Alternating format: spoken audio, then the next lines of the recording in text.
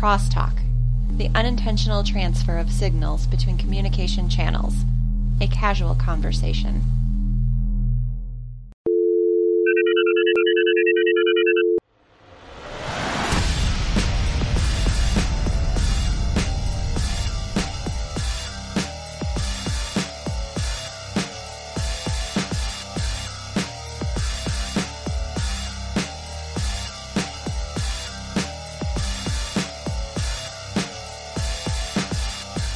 Hello world, this is Video Game Crosstalk, episode 043, the monthly podcast of gamers talking tech, science, and whatever else comes to mind. I'm your host, Anthony Rossi, and with me this episode is Education and Heritage Coordinator with Discover Albany, Maeve McEnany. Maeve, thank you so much for joining me. Hey, how you doing? I am doing good, and thank you for the phonetic spelling of your name within the show notes. Yes, at least I didn't. My full married name now is Maeve McEnany Johnson, but I also know that's a bit of a mouthful. You know, well, I've dealt with some longer screen names if the person wanted to use them, if they're a part of the online community, they prefer to use their gamer tag or something like that. There's been a couple of mouthfuls in the day in the past couple of years, and numbers and letters and all kinds. Right, and yeah, like I just did a lore video for the Destiny franchise, and there was one of the entries, and I'm trying to be like a proper presenter and researcher and credit things where all credit is due and do proper citations. But the title for this one entry was just a bunch of symbols. And I'm like, blank, blank, blank. We're going to go with this. I'll show the text on screen, but that's as much as I can do for you. So we'll work with it. Great. So we are in, the first month and a half or so of a quarantine across the globe? Across the globe, yeah. It's when you first approached me to do this, you and I were having completely different conversations than what we're having now. Oh, absolutely. Yeah. I mean, that happens quite a bit with this podcast because I only produce an episode roughly once a month, and I did take a month or so off just to reacclimate to the new business as usual, as temporary as it may be. But I thought it best, like, let's just not worry about the podcast for a little bit. Let's just recollect ourselves, focus on a few other things, make sure everything is solid at home. And I'm finally able to say, okay, I think we got this. I think I can move on. And we'll talk about, with my work, and so much of my work is partnership with museums and cultural institutions. And I would say even, 2 weeks ago, it was hard even having those conversations. But this is a good time to reach out, because I feel like we're all taking that breath and we're able to talk about a new normal. We're able to look ahead, where before, as you say, it was all short-term goals. Is my family safe? Am I safe? How are our jobs? But we're starting to take that breath and look ahead. Right. So exactly. We're in agreement on that. Yeah. So what you been playing? Well, right. So video games. I've been playing a lot of video games lately. Final Fantasy Remake, though, I have been waiting for this game for 20 years. Like, that's not an exaggeration. I think it was when PlayStation 2 first was coming out. They were even teasing some remasters. Mm-hmm. So for 20 years, I've been waiting for this game. They delayed it from March to my birthday weekend. And I'm thinking like, oh, how lucky am I? And then that would be so beautiful, right? And then COVID hits, and you're like, oh. So I'm one of those people who really wanted the physical copy, but it was too risky. I waited 20 years. So my husband, for my birthday, bought me the digital copy. And I'm on chapter 12 right now. I think in the age of COVID, I would have probably been even further along, but I have to share the PlayStation with my husband. So he's been playing through Persona 5, the Royal Edition. Oh, nice. Yep. So we've been kind of in this RPG back and forth. And then when we coach co-op together, it's either Divinity 2 or we downloaded like an old school Sega Genesis Oh, okay. Yeah. And we say, because when things looked better, and it was nice to go back to when things were a simpler time. But yeah, so it's a lot of RPGs in the household right now. Okay. Have you been following, and speaking of the simpler time, have you been following or have you heard anything about Intellivision coming back with their Amico? No, I didn't. I want to know more. Okay. All right. So we can talk about this really quickly. And, this is why we have show notes, right? So we can go completely off script. Yeah. I'm about it. Tommy Tallarico, who is the man behind Video Games Live, which is a touring concert experience with video game music that is rearranged for a symphony, for a full orchestra. It's fantastic. The guy's been working in video game development and music for I don't know how many decades. And he bought the rights or took over at Intellivision as their CEO, and he worked with a few retro game developers and a few other people, and they are bringing the Intellivision back, and it's with updated graphics, and all the games are very simple. His main mission is let's bring it back to the simpler time where it's all like couch co-op type stuff. It's very simple controls and it's just focusing on fun, because he makes a really good point where a lot of the games coming out, if they're of the AAA title, they are massive, they are huge, and they are very complicated. Exactly. Yeah. And I have to agree with him. Being the avid gamer that I am, I don't really consider myself a hardcore gamer. But if I was to introduce someone to a new game, like I would have to give them a brief seminar on how to play video games or how to play this style of game, because there's just so much that's implicit that I've acquired over the past 30-something years of playing video games, where things are obvious to me. Right. Well, and there's a great, I wish I could remember the YouTube channel, but it's a gentleman, he's playing with his wife, and his wife is not a gamer. But what he does is he gives her games as simple as Portal, or he'll even throw her into an MMO like World of Warcraft and those things. And he says there's so much intuitive gaming that we take for granted, where I know if I'm playing like a side scroller and I hit a wall, maybe I hit X, okay, I can climb it.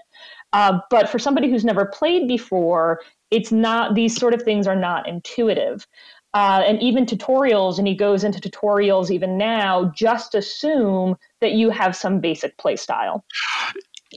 Very true. A few years back, I tried to get my wife, who is not a gamer, to play Child of Light with me. It's a beautiful, it's a beautiful game, and we're going through the stat character menus, and we have upgrade points or skill points to use. And I said, yeah, we got to use our skill points. And she looks at me and says, oh, what now? Like, okay. All right. So we go over here, and you need to invest these. Well, how do I do that? Well, you put your cursor over the thing and you press the button. Okay, well, what does this do? I'm like, well, this does this increases your attack, this increases your defense. You're like, how do you even know that without reading? I'm like, well, it's a sword thingy, and that's a shield thingy. There's even when you grow up, so I grew up with Sega Genesis and I moved on to PlayStation. And after I graduated college, I didn't have as much time to play, but when I first met my husband, I said, oh, yeah, I have a PlayStation 2, and, we've been together over 10 years now. And he thought this was kind of cool. So with his old Radio Shack card, he bought an Xbox 360. Okay, nice. But when he gave me the controller, I was like, I don't know how to use this controller, even though it was shaped the same. Right. And, it was just, I had spent from PlayStation 1 to PlayStation 2 with a certain, X and triangle, like that it was almost like my own language. And he put it in my hand and he said, now play Oblivion. And I was like, and this is somebody who I grew up with video games. And I felt like I was learning another language, because even the X button or the cross button, whatever you want to name it, was in a different place. It's supposed to be at the bottom. Right. The X button is in a different location on the Xbox, the PlayStation, and the old Super Nintendo. Yeah, it is in a different location. I remember I remember playing Madden football with some friends, I don't know, 20 years ago or something like that. And one of my friends' basement, and we're playing on the PlayStation, and I have been playing on Xbox forever.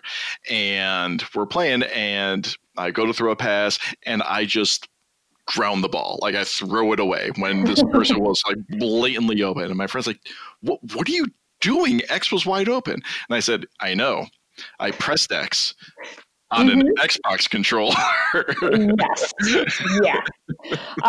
So it's a pretty, so I love the idea of kind of going back, right? And to do that. And even as we were, we probably downloaded that Sega package within the first or second week of quarantine. We didn't know what was going on. And it did feel so good to go back and just play something familiar and simple. Sure. And so I think that's a wonderful idea to bring that kind of gaming back. And couch co-op, I mean, that's one of the most frustrating things. I don't have a Switch. And, we're constantly looking for a good couch co-op. And I would love to see couch co-op come back. Yeah, so I'll definitely throw that into the show notes once I publish this episode, and I'll probably send you a trailer just like directly, because it is such a heartwarming potential, and I've already placed my pre-order for it. So the holiday season, when that comes around, that'll be great. Definitely. Audible.com is giving listeners of this podcast the opportunity to try out their service for free. Simply visit audibletrial.com/VGXTpod and select from over 180,000 titles for your first audiobook, such as Gideon the Ninth by Tamsin Muir. The Emperor Needs Necromancers. The Ninth Necromancer Needs a Swordswoman. Gideon Has a Sword, Some Dirty Magazines, and No More Time for Undead Nonsense. Once again, go to audibletrial.com/VGXTpod and start your free trial today. So let's get into your specialty area. So we've talked quite a bit about games already, but that's only kind of ancillary of why I invited you on the show. Yeah. You've got a very interesting type of background. So as I said in the intro, Education and Heritage Director for Discover Albany. So first off, what is Discover Albany? Yeah, and some people might know us more on our social media channels, albany.org. Discover Albany is a tourism promotion agency, TPA. So we are about promoting tourism in Albany, right, to entice visitors to come to see all the wonderful things that there are to do in Albany, as well as, hopefully get them to stay in hotels. Tourism, we know, is a huge, huge piece of our economy. So that's one part of what we do, and that's more where I fall in. There's another arm in Discover Albany, and we'll talk briefly about them, who are also enticing conventions to come here as well. Okay. So now you hear my long title of Education and Heritage Coordinator. Right. So when I was first hired, I was hired as the educator for the Visitor Center. The Albany Visitor Center is at Quackenbush Square. We have brochures and a lot of great information to kind of get you, when you first come into Albany, to give you an idea of where to go that align with your interests. Okay. But then the city of Albany, under Mayor Kathy Sheehan, did this plan. It's called the CHAT Plan, Cultural Heritage and Tourism Plan. And it was looking at our destination. Why are people coming? Is because of our rich history, our beautiful architecture.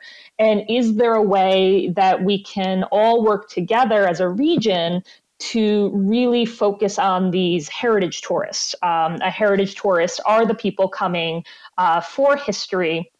And they usually are some of the tourists who are spending the most money because they're going to museums, they're going to local shops. They really want an authentic experience. So I meet with these local museums, and we look for themes such as we did theme on food, like historic food, but that can pull into our craft beverage industry. We've done, and that was called Taste and Traditions. When Hamilton exploded, we did a Hamilton theme because we had Schuyler Mansion, but Schuyler Mansion couldn't handle all the tourists coming to their site. They're a small site, so how do you entice somebody who's coming to hear the story of Alexander Hamilton to find other places of Albany to go and experience that and maybe spend a weekend here? But most of your listeners, I think, might know me from tours. So a lot of times I'm out on the streets of Albany doing tours that are different themes. I know that I do the ghost tours. I did a Hamilton tour, general Albany history. So it's a lot of different hats that I wear. And it'll be interesting. We'll talk about this in COVID. How do we do the same kind of work, but it might have to move virtually? Right now I can see a lot of things moving virtually. I mean, people are becoming content creators all over the place. Yep. And it's fun to see. Not going to lie, it's fun to see. It's like, embrace the new technology. It is. And this is something I talked to some of the museum educators, and one of them said, we're learning a new skill and we're learning it fast. And it's a really, for some of these smaller museums, that's a really scary thing, right? Like I have to do a Zoom meeting, like how, people are doing Zoom meetings every week, and they're becoming more adept at it. So, but then how do we figure out how to take the content that the museums have, and they have to figure out, well, when is an appropriate time to maybe monetize that? We're still trying to figure that out as well. And hey, we've got the time to do it right now. And I have viewed a few of the Albany's New York State Museum's videos, and they're coming along. But one of the things I'm thinking to myself as trying to be like a YouTuber, podcaster, all that good stuff. One of the things I'm running back in my mind is like, grab a tripod, guy. Don't hold the phone in your hand. But that's, we're learning. We have people who are trying to figure it out. All right, I know I need to take a video. I have a video camera on my phone. Let's start with this. Fabulous. And this is the thing, because of course I'm in all the webinars all the time, and all the webinars are saying try things. This is a time to try.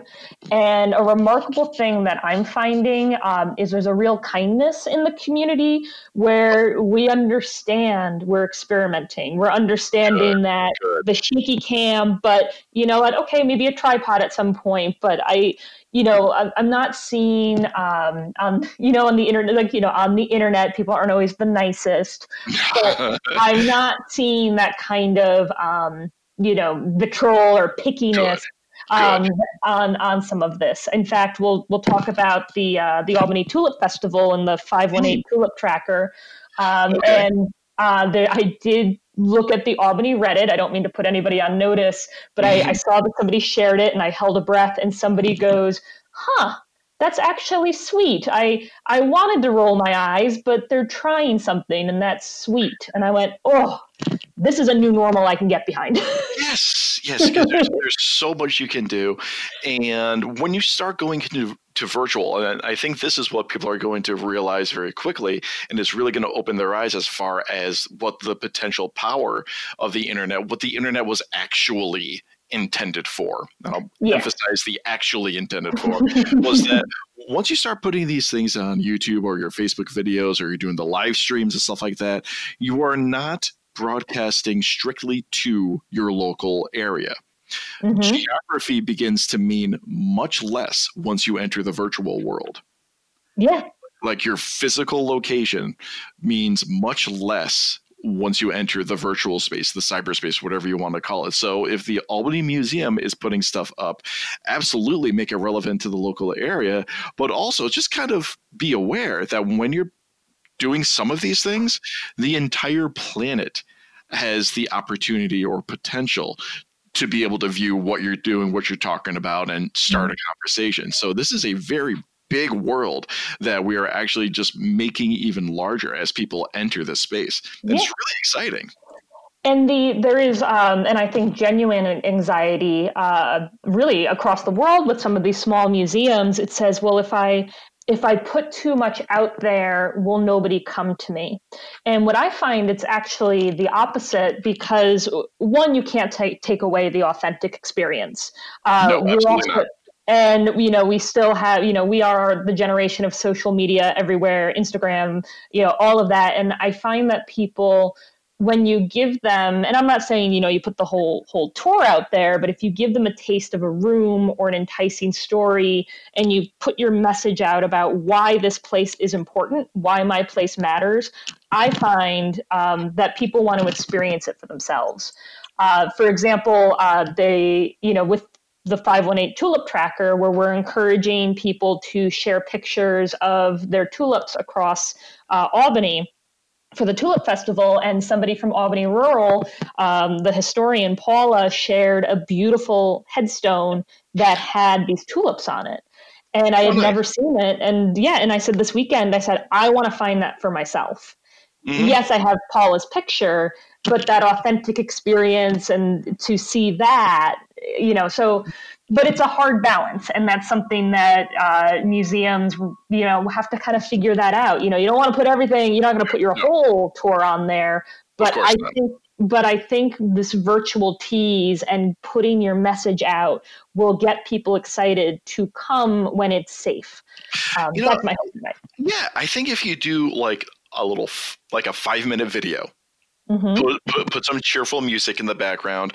For those who don't know, YouTube has their own little creation studio where they do have copyright and royalty free background music that you can use.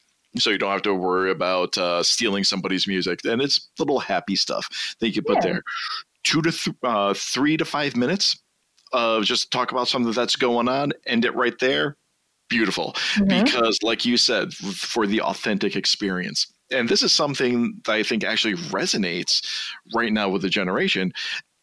And I'm going to use the example of the Joker movie. Yeah. Follow me on this one. I'm here for it. So I unfortunately did not see the Joker movie, family trying to maintain 2 tiny humans to keep them alive. So I did not get out to see the Joker movie. I heard amazing things about it, but there is that iconic scene which will prove to be, I believe, an iconic scene in cinema history as time goes on, of the Joker coming down those steps, and I think it's Brooklyn, doing his dance. Mm-hmm. And rather than just kind of accepting that scenery, people have been flocking to that location in Brooklyn to do this silly stair dance. Yeah. So they'll see something, but it's like, I want to go there.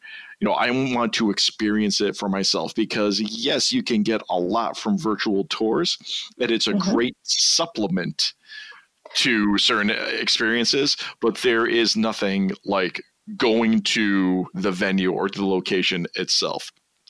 I was trying to work with my wife a few years back in developing some online curriculum for the college that she was teaching at for geology field trips, where you could just take a walk down a path, go through one of the nature preserves, either record the walk, do some panoramic views at specific locations, and upload those to a specific Gmail or Google file or folder, and then you can create curriculums and virtual tours that way. It works great. It works fantastically, but it's virtual. And I actually have one of the few panoramics that I posted to my Google map is in Thatcher Park down by the waterfall. I did a full 360 view while the waterfall was flowing. It has several million views, and I'm just a nobody, but people going through Google Maps happened upon this one panoramic, and I just happened to get the perfect location of it. And I believe it's still up there, and you can see that I'm wearing sandals at the time as I took shoes on the ground. But that's great and all, but viewing it on your computer screen and actually going to a waterfall yourself, two completely different experiences. Yeah, and my hope is, and I think this is what we'll be moving towards. I'm hopeful that the things that are being created, and if you go on our website, albany.org, we do have a blog that has been collecting a lot of these virtual experiences. But my hope is that, you know, when COVID ends, COVID-19, and it will end, that these types of things are something that will enhance. It doesn't replace, it enhances, because we also have issues with accessibility. You know, not everyone is able to go to the waterfall and to hike Thatcher Park, but this is something, right, that they can have, you know, that you can experience it. So I'm hopeful that a lot of this virtual content that we are creating will be able to be paired as a way to make things more accessible to a wider group of people. So, you know, not only to get the people who are able to go and experience it for themselves, but those who may not be able to are still able to benefit. And it's going to be a balance. But this is what I'm seeing people develop. They're trying to think ahead. You know, how does this benefit us in the long run, not just during the pandemic? Well, this is a perfect time to do it because everyone's workload is, except for the obvious exceptions to that statement. I do not mean to take away from the essential workers, everyone running our hospitals. Oh, please stay safe, people. Please stay safe. And everyone who are keeping this country running. But for your common, the overarching trend, whatever you want to call it, most people who have their office jobs have reduced workloads right now.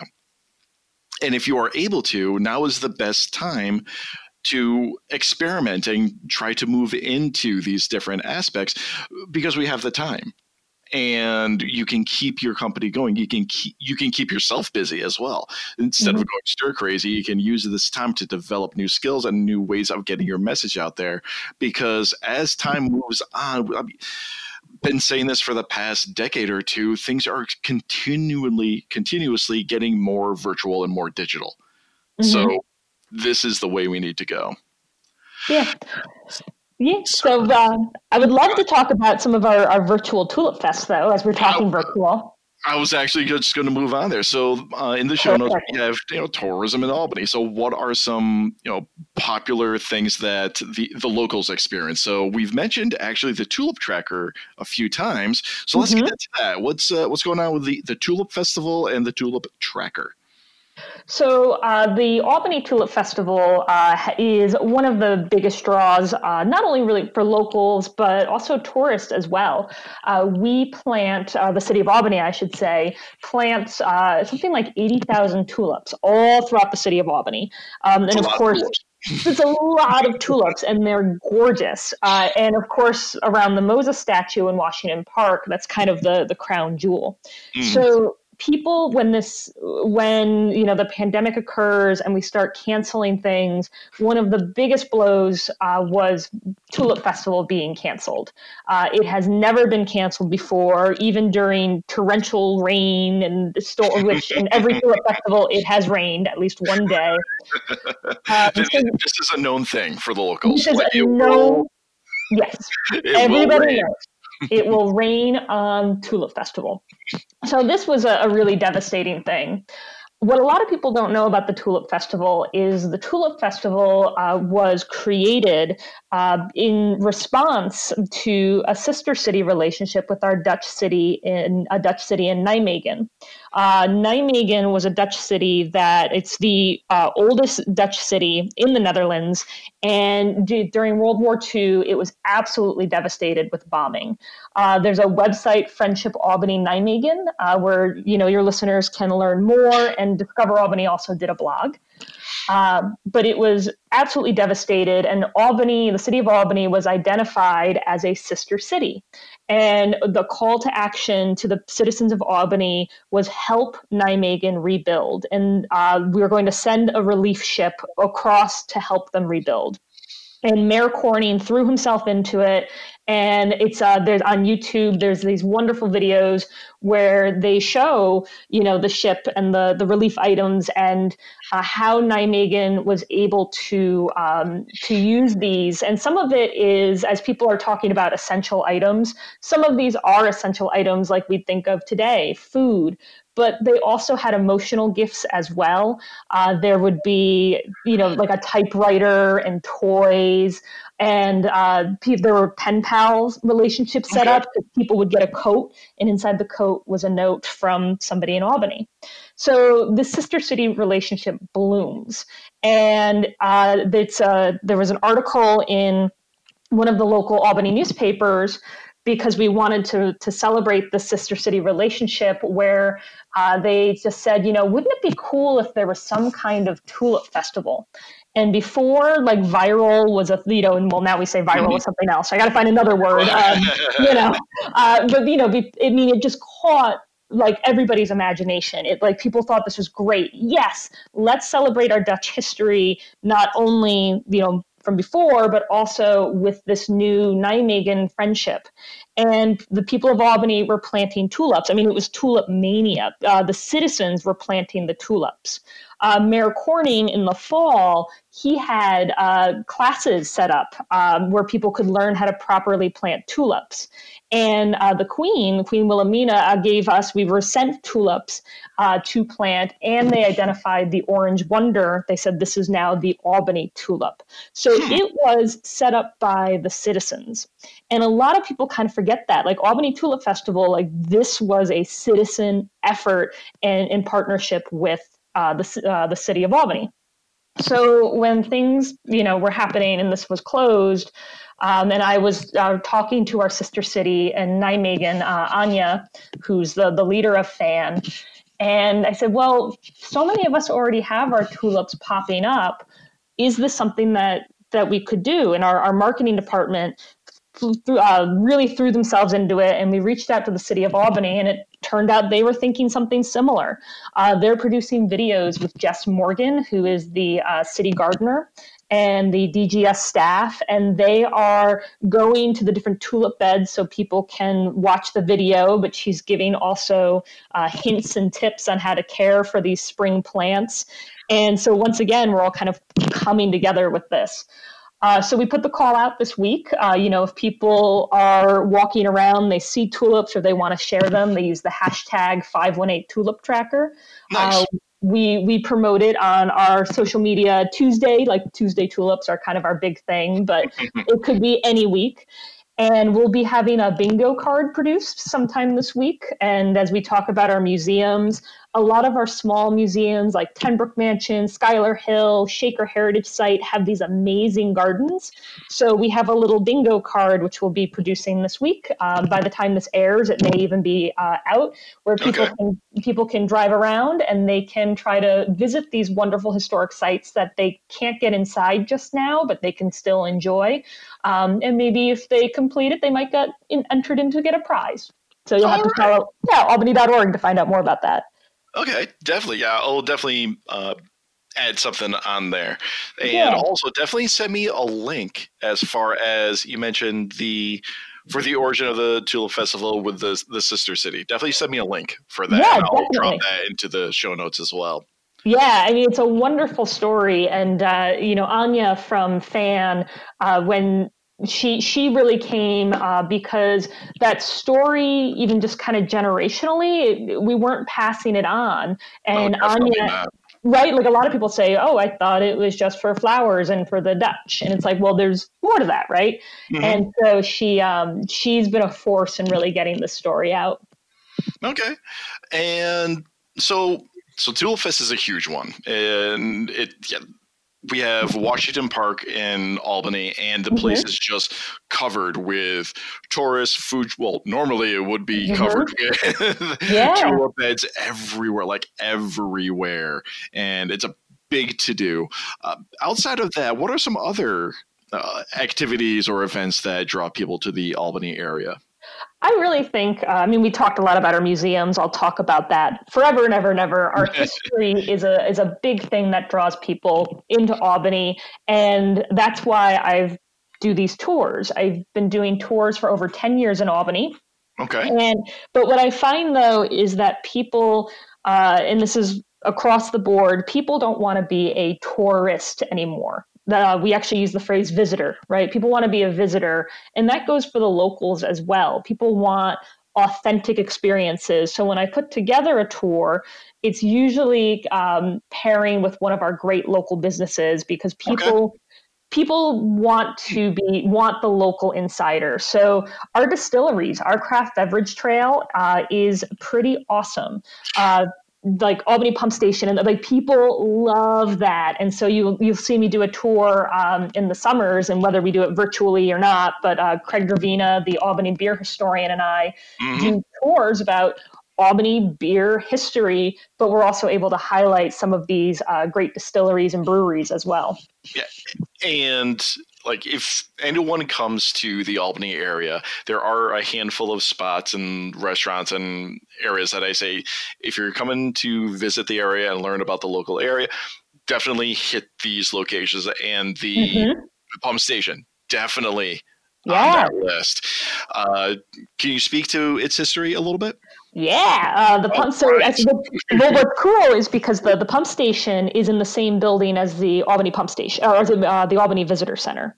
So the Albany Visitor Center, and then the Irish Museum, which just moved in to the other side of the Visitor Center, and the pump station were all part of an old water pumping station. And that water pumping station, we used to pump water up from the Hudson River, and they would pump the water up to what we call Bleecker Stadium today, and this was how we were getting our drinking water. So I believe, and I can also send you the blog, because I just wrote a little bit about this. Nice.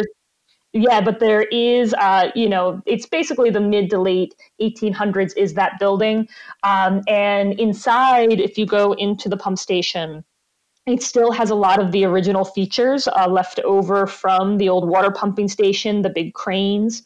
And Neil Evans, who it's his family, that's because technically the pump station is C.H. Evans Brewery at the Albany Pump Station. Right, okay. Right. And but that's Neil's family, is the Evans family.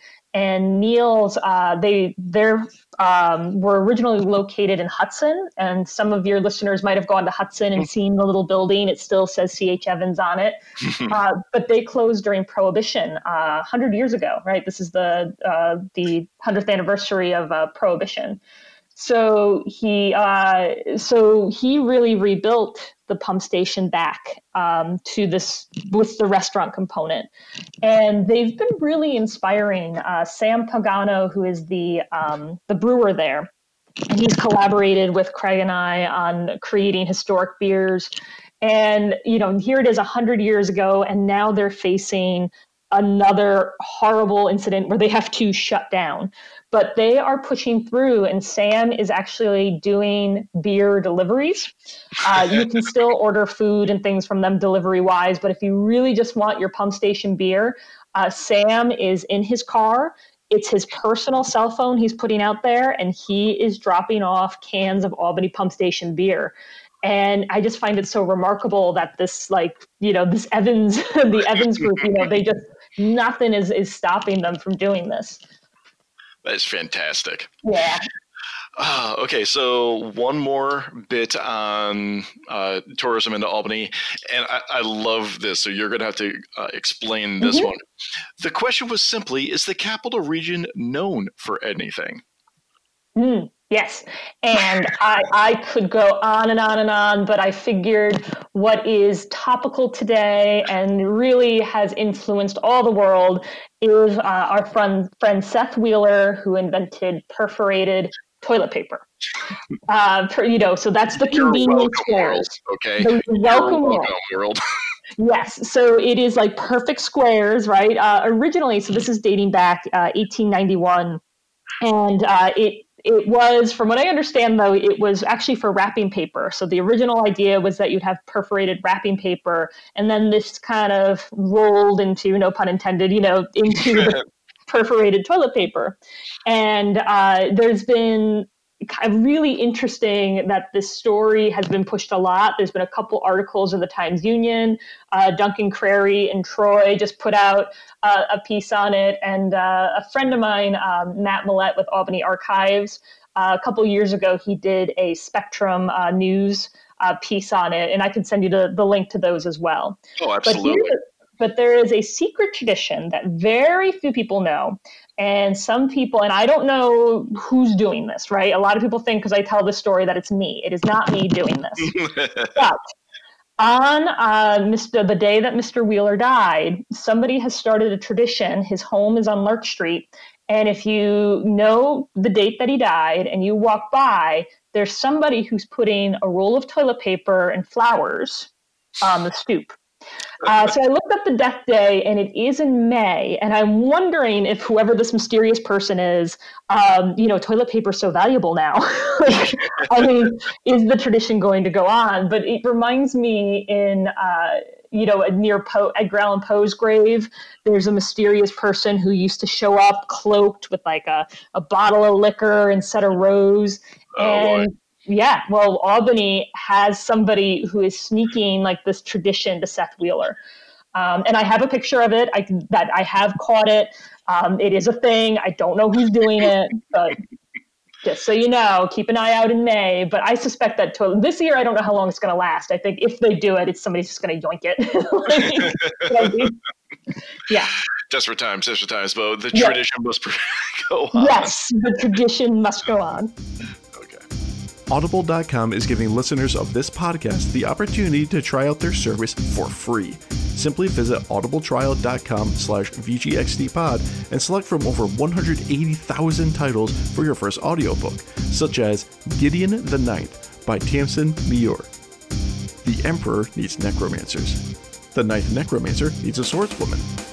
Gideon has a sword, some dirty magazines, and no time for undead nonsense. Once again, go to audible.com/VGXDpod and start your free trial today.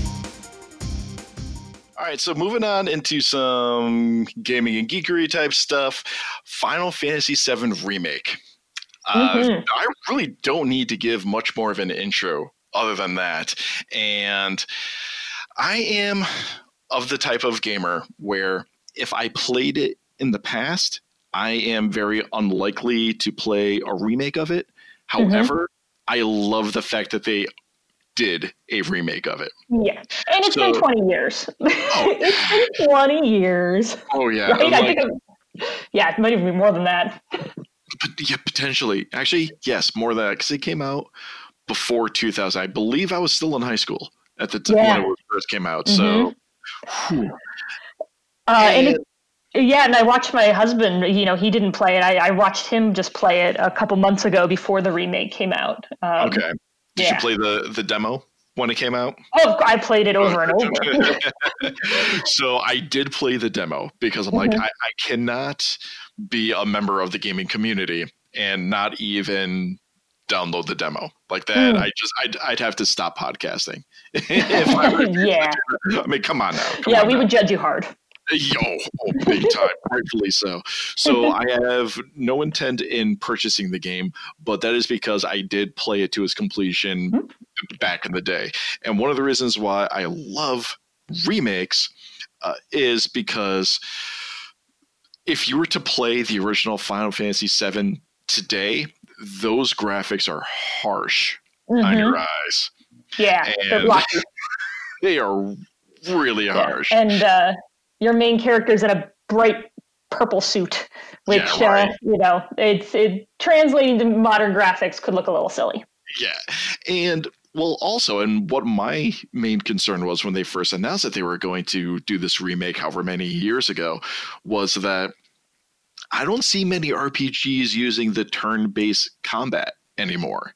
Yeah, that was a bummer. Although I'm watching my husband Seth play Persona 5, and that actually. Oh, does it? No, well, not the same way that 7 did, but a little closer. Where I was like, oh wow, this sort of like taking a moment to take in your moves, It's not exactly, I'm not, I know somebody's going to write an angry note. It's not really turn-based, but, Okay, whatever. Yeah.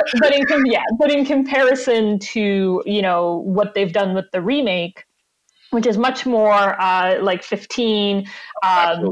They did find a way, though, because they slow down time so that when if you want to figure out a potion, and I'm an absolute button masher, say what you will, I'm an absolute like crazy gamer with button mashing, and it is forgiving enough that I can pause, I can look around, I can and so I appreciate that. But I'd love a good turn base again. Oh, yeah. So my son Lucas was born in October, and I knew that I was going to be spending many long nights just up with a sobbing newborn. So I actually downloaded onto my phone Chrono Trigger. Oh, yeah. And that kept me entertained for quite a bit. And so I was able to get a lot of my turn-based nostalgia fix and through that.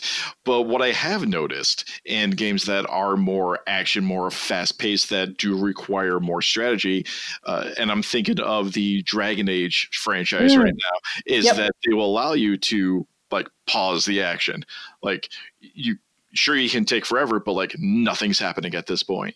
And you can advance time slowly. Like we'll give you a moment to figure out what it is, because there's a lot of menus to cycle through. There's a lot of things to kind of map out and plan out. We understand that.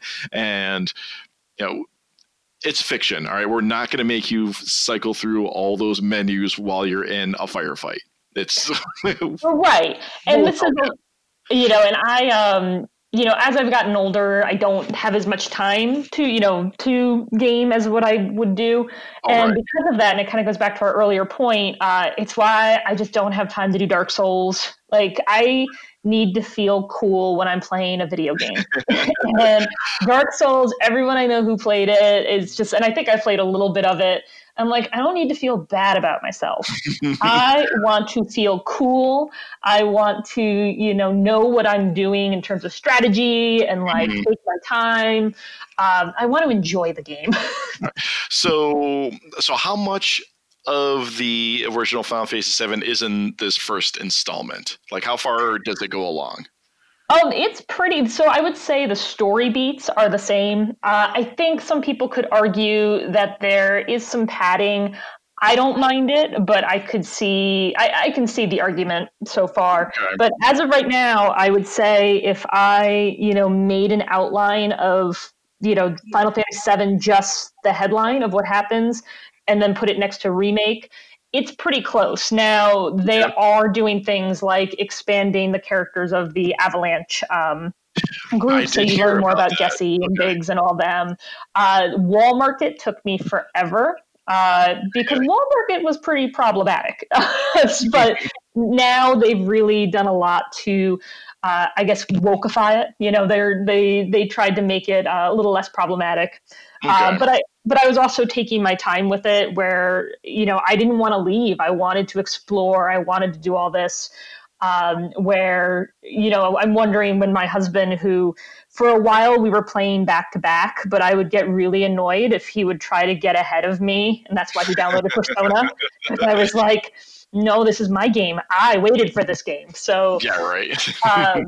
But I have a feeling when he plays it, he might rush through a little bit more of this, not only because he saw me do it, but I don't know, the nostalgia was just really fun for me. But yeah, I would say so far, and again, I'm only on chapter 12, they haven't done anything that has completely, deviated off script yet. That may change. All right. Well, from the amount of effort that they've put into it, and like I said, I played the demo, and it is so gorgeous. It's so beautiful. It is of the level that you would expect a Square game to be at, because I've seen a bunch of their, I hesitate to call them remasters, because they're pretty much just kind of an up-resed version of the original game. And like, okay, Square, you're doing a quick money grab. I get it. People are going to spend money for it. I get it. Sure. But this is a complete recreation of the world in a modern engine. And like, from what I understand, they couldn't use any of their old assets because it's the content, it was just so old. Yeah. It's the one thing I will say, having played 15's with Noctis, right? Because I don't play the yeah. So you can see that 15 was the trial for the combat. Okay. So yeah, so I do get that sense that, and if you put Noctis and Cloud and even Lightning, the three of them, like, oh, you might be using this for your main character, but but you can definitely get the feel that 15, which was not a perfect game. I liked it, but I'm not going to fight anybody if they don't like it, because I can see the issues. But you can see that they were playing with what the combat is in Remake. And Remake is all the good things about 15 and all the bad stuff out the window. And that's what I've noticed so far. Well, you know what? Respect for reusing what worked well and not using what did not work. So yes, you're doing it correctly, if that's the case. Yeah. All right. So next, we're going to do a little bit of the Capital Region Unblocked, the quick segment where I talk about gaming in the Capital Region of New York, because we got a lot of stuff going on here locally. So the main thing I want to talk about is, unfortunately, going back to the impact of the pandemic. And you did actually mention earlier that there is the general tourism of Albany, and also another arm of Discover Albany about bringing conventions and events to the area. So we got a few going on, and let's just talk about a few of those real quick. So a few that I've been following that I was going to make appearances at were going to be Genericon at RPI, which unfortunately was too early in the calendar year and had to get canceled. So we're seeing, I mean, that's just the trend right now. Like anything that was in the near future, they just said, okay, you know what, guys, we're going to have to cut our losses on this. There's no way we can keep this going. Let's just be real. It's not going to happen. Yep. And two other events. We have the Hudson Valley GamerCon, which actually got postponed. So that was actually supposed to be, it might have actually supposed to have been this past weekend, if I remember some of their advertisement correctly. And we're in we're at the peak. Or we're either at the peak or we're like just crested the peak and we're in the plateau. So that obviously had to get either canceled, or what they did was postpone. And I believe it's now scheduled for September. Yes. So this is September 12th and 13th. Okay. So did Discover Albany have a hand in this? Yeah, we have so we have like a services team. So that's Deb Gedeke, who we try to help as best we can. So I would very much assume, and like I said, it's not my office, but when we have these staff meetings, they're the ones reporting to us right away. We trying to connect them with these contracts, right? I mean, people have contracts with partners and whatnot, and trying to facilitate those conversations. And and we were one of the first. I remember when Jay, our sales manager, was hired, he came in and he was talking esports, and we were like, what? So part of it was Discover Albany identifying that this was a market and is going to be a huge market. So trying to court a lot of these gamer cons to get them to come, to entice them to come here. And then giving, helping build these resources to then make it enticing for visitors to come and, come and participate as well.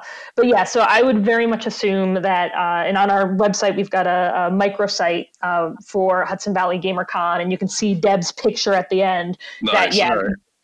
So very much trying to get the information out to visitors who might come in. We do the best we can to get that information out and to support the people who are organizing these great conventions. And I was able to have Kieran Enzer on last year to help promote the GamerCon. And he echoed the same kind of comments where a lot of people people outside the gaming community, I should say, don't recognize or don't take seriously the impact or the reach of esports. So he had to, talk to people and say, these events are selling out, and not just at your local little, concert venue or bar. Like World Championships in esports are selling out the Barclays Center in New York City. And there's sponsorship, big sponsorship for esports. Big money going on over here. And I joke about this with a few friends of mine, and I say stuff like, listen, I don't care what type of person you are. You can shun and mock and scoff at esports all you want. But if you want to be a business person and you hear the term sold out, you need to take that seriously. You need to take it very seriously. And it was cool that Discover Albany, like the sales team, recognized it. And we're lucky to link up with Hudson Valley GamerCon to say, like, yes, like this is something that not only is it, yes, because in general you could say, yes, it sells out, but we also have a region where it can sell out. We have, RPI and UAlbany and Siena College, who, these colleges that have really bought into this as well. So not only is it something that, yes, it's popular worldwide, but our region is also a region that can really market to those esports athletes. Do we call them athletes? Yes, they are referred to as athletes. Yep. Yeah. So that's a big thing. So I know that's something that Discover Albany, it makes me happy to hear that Hudson Valley GamerCon is postponed right now. Yes. That I just I really hope we're still able. September is still a good time to do that. Yeah. A few other notes that we have here. The Empire Game Expo is currently scheduled for July, and I've been in contact with them, and they are still holding on track. Yep. They are going to reevaluate what's going on in June. But for now, it's July, I want to say not 11th and 12th. Yes, 11th and 12th. It's egxalbany.com has all the information. So for the time being, they're holding on to their current state. And if I may plug myself a little bit, I'm actually going to be moderating a discussion panel at Empire Game Expo. Oh, awesome. And I've got a couple other podcasters that are coming on with me, and we're going to discuss mental health aspects as far as how it impacts the gaming community. So I got a few people, Average Joe from the Guardians Mental Health Podcast. I got Chris Maselli, who's a longtime podcaster, and a friend of mine, Motier Haskins, who was on the show a couple of months ago, who, although he is not a podcaster, he is a school counselor who's also an avid gamer. So we got quite the panel that we're going to be able to have a lot of info on, or tap for info. Well, it'll be very interesting in post-COVID how that conversation goes, because even, that was my husband and I's instinct. Like, we're going to download a Sega game and just, and that's what we're going to do for our mental health. So I think you'll have a lot to talk about. Oh, yeah, there's going to be so much to talk about. And this one I'm particularly excited for because I've been going to a few of the Comic-Cons and other kind of geek culture events. But now that we have like the GamerCon and the Game Expo, these are more specifically video game centric, and I'm really beginning to find my place with those events in particular. So on a personal level, I'm like, yay! Can't wait to go. I mean, you never imagine as a kid, I never thought this kind of geek culture would, blow up like it has. Oh, no. I bring that up almost every episode. It still blows my mind. And you've got a few other links that you added to the show notes. And in particular, one I want to quickly mention is from the CEG, the Center of Economic Growth. I see something for Game On New York. Yeah, so this was again what our sales team, when I said I was coming on this podcast, and they were like, "That's great," and they sent me this link from the Center for Economic Growth, and a lot of it is there is an advocacy, there is a political angle to what's happening, with this growth of the gaming industry. So not only did we say for esports, we're, an attractive area because of all of the college students, but there was the list of all of the gaming companies that have come in, right? We've got like WB Games and First Playable. You did a podcast with Velen Studios. So we have tax credits available, statewide for like Film Albany. That's another arm of Discover Albany. Okay. So that is if you're going to film in New York State, then you get tax credits, and that's to bring a creative economy there. So shouldn't there be a video game tax credit, right? So we have, right? Doesn't that make sense that to bring in, independents, startups, young creators, and stimulate the creative economy? So there's the website's pretty cool, but to push this advocacy as well for video game production tax credit. Yeah, and I've joked with on Twitter when you have the global reach or beyond your local reach as far as certain platforms are concerned. I will joke about how there are tons of movie and TV scenes that are filmed in Albany that look like a big major city. Mm-hmm. Salt, Salt, and The Other Guys, right? What's that? Yes. The Other Guys was filmed here. Yep. I was going to say Punisher series. Punisher Netflix. Series. Yep. Right. So we have that one. It's all on the same exchange on I-787, where you have all the clovers and the roundabout stuff, and everything's all twisted.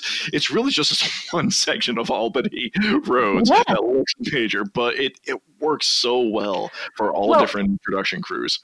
And we can really thank SALT a lot for that. And again, Deb Gedeke from Discover Albany, and she also keeps an eye on, she runs the Film Albany arm of Discover Albany. Okay. And that image, like that using SALT, I mean, that was huge because the film industry, everybody knows each other, everybody talks. So when something like SALT was filmed here and they have a great experience, then you get The Other Guys, then you get The Punisher. And so that's another thing that Discover Albany promotes, is because of course we want film here because film comes with their crew and then they have to book a hotel to put everybody in. So it's also, we promote our region as this is a great place for creatives, for our film, for our video game industry. We want to promote that this is a really great place to be. And you bring up a really good point as far as the business aspect is concerned. And this is something that I have continued to learn as I started blogging many years ago, and I do this podcast a little bit more. It is so much more than just one or two people. So when we say that Jon Bernthal was filmed in Albany for scenes of The Punisher, it's more than just Jon and a dude with a camera. There are massive crews that have to come out. There are the other supporting actors that have to come out. Everything that goes along with that level of production. Those people physically come here, and they're going to be here for a while. So they're going to need stuff to do. They're going to need a place to stay. They're going to need a place to eat. They're going to need a place to unwind. And all of that is money that is coming from outside of the area and contributing to the local economy. Exactly. Yeah. So you get it. I get it, and I try to explain it as best I can. Okay. So that is fantastic. And so many links are going to be in these show notes. So many links. Yes, we the one thing when you asked us to be on the podcast, and I brought up to our staff, Discover Albany, we love to brag about our region. We think it's the best. We don't just say it because we're paid to say it. I mean, we wouldn't be doing it if we didn't love it. I can talk about Albany and the Capital Region all day, and I'll give you all the links to study about it. Thank you so much.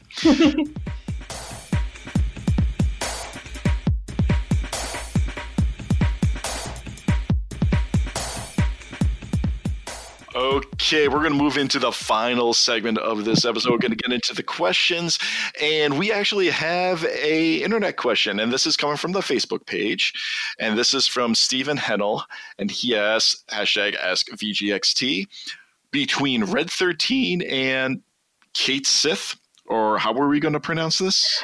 Well, I mean, we're American, so Kate Sith, but if you're a snob, it's Scottish Kate She or Kit She, but I think we're going to go with Kate Sith. Okay, so because I'm an ugly American.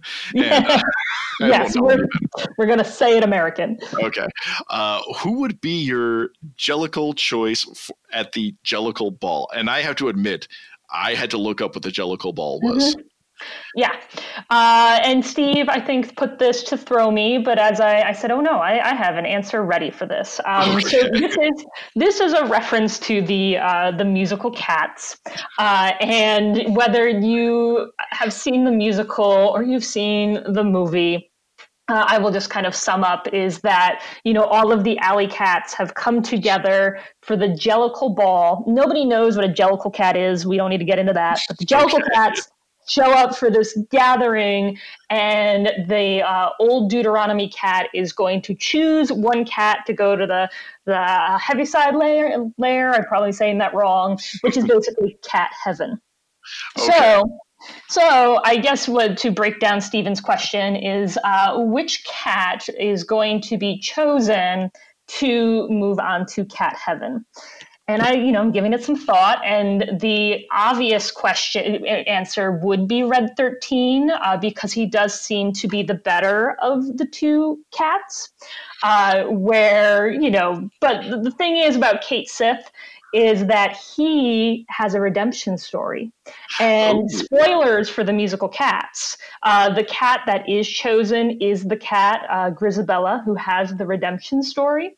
And she is the one who is chosen to go. So I think that if Cait Sith is able to pull out a ballad like Memory that moves all the Jellicle cats, then he may go. Now, if you're being fussy, though, I guess, spoiler alert, Cait Sith is technically not a cat. So there is a robot, so there could be some fine print. But I think Cait Sith is sneaky enough that he could trick all the Jellicle cats to then go to cat heaven.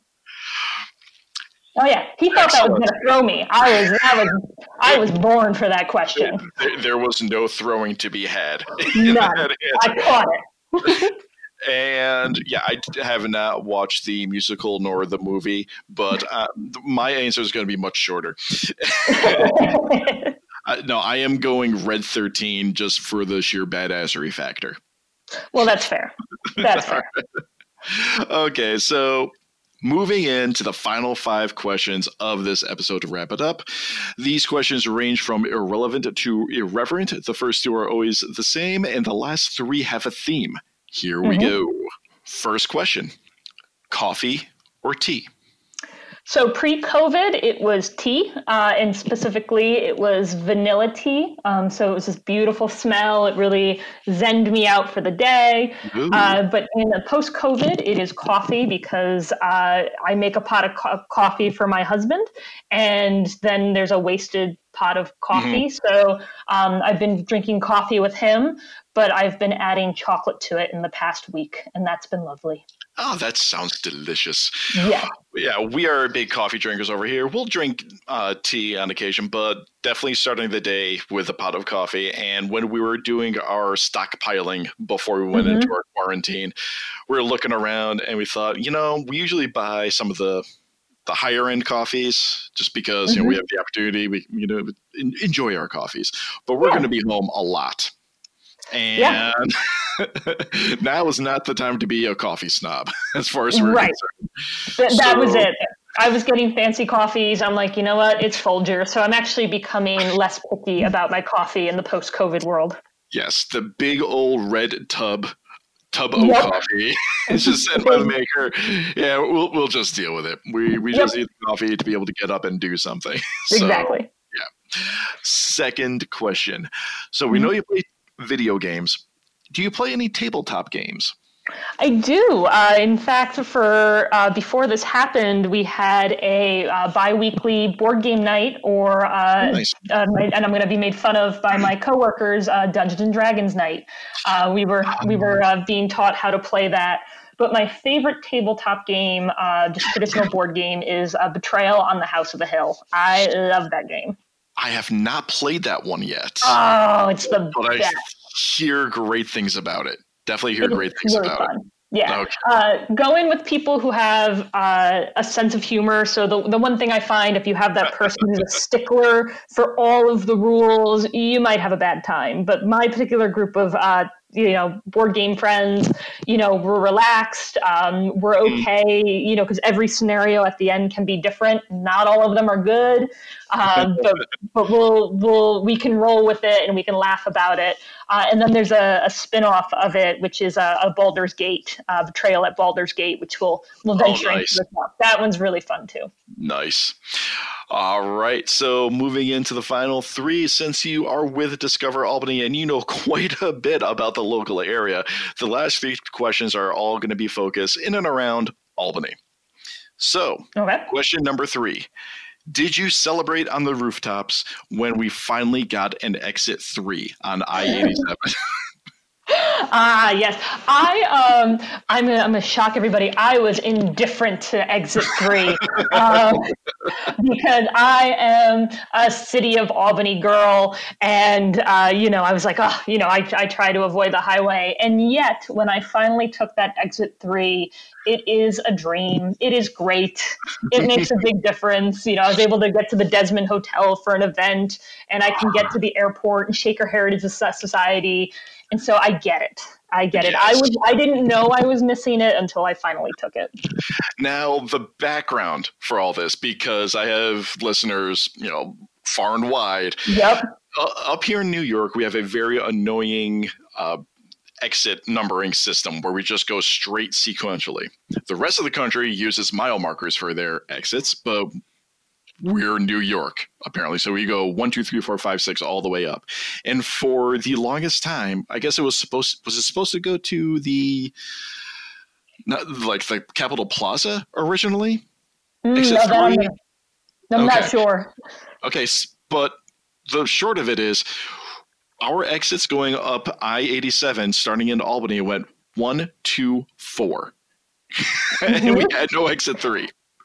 This is going to date me a little bit, is that there was even a McDonald's commercial, and McDonald's did these regional commercials where the guy would give the girl a coffee if she could answer 5 local questions. One of them was how to pronounce the Kosciuszko Bridge, and the other was what is the missing exit, and it was exit 3.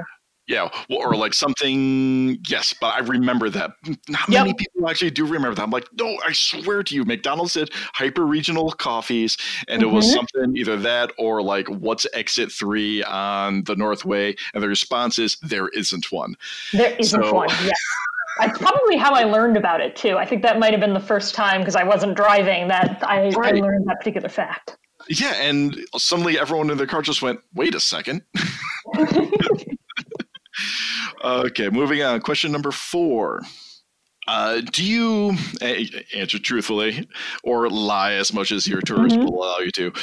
Do you roll your eyes a bit when you mention to someone while you're out of state that you're from New York and they just assume New York City? Oh, no, not at all. Okay. No, because then it gives me a chance to then nerd out about Albany until they go away. Okay. You don't know that we have the oldest operating city charter, Albany, and then they just walk away, and I got my fix. Excellent. Yeah, but that is a struggle for those of us in upstate, where it's like, yeah, I'm in New York. Oh, well, my sister's cousin's college roommate's daughter. No. Like, oh. Yeah. But no, I roll with it. Okay. Final question. What is your response when someone says that there's nothing to do around town? Then I say you're not looking. So that is a very common thing when people say Albany is so boring. And one of the most heartbreaking things for me during the pandemic right now is spring and summer in Albany, and fall as well. If you are bored and can't find something to do, you haven't looked, because the big thing is narrowing down. What do you like to do? Do you like music? And we have so much free music. We have the Alive at 5 summer concert series. Schenectady has free music. There's tons to do there. Do you like theater? You have Park Playhouse. We have this huge, robust community theater scene in Albany and Capitol Rep. Do you like movies? We have the Palace. We have all of these great things. The Madison Theater just opened up. So that's what I always say. There's websites like ours, albany.org, where you can see event listing, Nippertown, and then of course our museums. Oh my gosh, our history and museums. You've got me talking about those. Mm-hmm. But then here's the heartbreak then. Now we have the pandemic, and this is what we have to reimagine. How are we going to engage in these things? And people are starting to do that. If you follow Albany events, musicians are doing the Covers Project, where they're doing their own covers and sharing it. Last weekend, there was a mini virtual concert series that was raising money for, I believe, the food bank. And today, or I guess, Thursday, from when we recorded this, the Albany Center Gallery, Tony, who's the executive director there, is going to be giving mural tours with his phone. Oh, beautiful. And Park Playhouse right now, they had to cancel Evita, but they're hoping that they can move forward with their family show. So this is what's going to be interesting, because there is so much to do in Albany. The creativity is through the roof. And what we're watching right now is, how are these creative experiences, how are they going to be reimagined? And I think we'll do it. Because I'm seeing it, I'm talking to them, we're going to do it. But, follow albany.org. We're trying to share, but it's going to look very different this summer. I think what the cultural shift needs to be, and this is just me being completely unscientific with nothing to back up these statements, but what I would like to see as a cultural shift is that not everything has to be a blockbuster. Not everything needs to be a world tour that comes to the Times Union Center or the Egg or something like that. Not everything needs to be the biggest names in show business, because we have so much independent art. We have so much independent music. We have so much independent theater that if you can shift your focus from strictly national level acts into more regional or local talent, there is no end to things that you can do on nearly any day of the week. There's a great page to follow, eQuarantine Theater, but they're promoting a different local theater, and I'll give a shout out to Steve, even though he doesn't deserve it. One of the first quarantine theaters was Steve's a playwright, and he wrote a play and raised money for Confetti Stage. And so we have these local actors week to week are putting out new works and raising money for these independents. So we'll see that. And right now it's the talking heads of Zoom, but I think creatives are going to start to get frustrated with that, and they're going to come up with something better. I'm really moved right now in the past, week or two. Again, if we did this podcast 2 or 3 weeks ago, I might cry and just like, I miss everybody. But I'm really seeing these creatives push forward and showing how dynamic our community is, and also using these resources to raise money for the communities that need it. All right. Fantastic. And that is all the time we have for this episode. Roll the standard end of show plugs. You can find the show notes, which contain contact links for all topics discussed, which there's going to be a lot of them this time, and all previous episodes at videogamecrosstalk.com, as well as all the social media contacts and occasional blog posts. You can follow me around on Twitter, Instagram, PS, pretty much everywhere at Hypersyntax, HYP3RSINT4X. As for my guest, Maeve, where can our beautiful listeners follow either you or Discover Albany around? They can follow us on Discover Albany's Facebook, Instagram, Twitter. We're all over there. And you can sometimes find me on the original Albany Ghost Tour Facebook page, although I usually don't update that until October. And the next time you'll see me is with Historic Albany Foundation. We'll be doing a reading of Turn of the Screw. And it's a little book club, and you can follow me there too. All right. Please don't forget to like, review, subscribe, and share this podcast over all your social media accounts, and we can be found on pretty much every podcast listening service. The podcast audio automatically gets pushed out to YouTube, and yes, I have finally started making my Destiny lore videos, and it has been a blast, and I've been learning quite a bit about narration and video editing and doing so it's been a lot of fun. And to wrap this all up, in the words of Dr. Seuss, you're never too old, too wacky, too wild, to pick up a book and read to a child.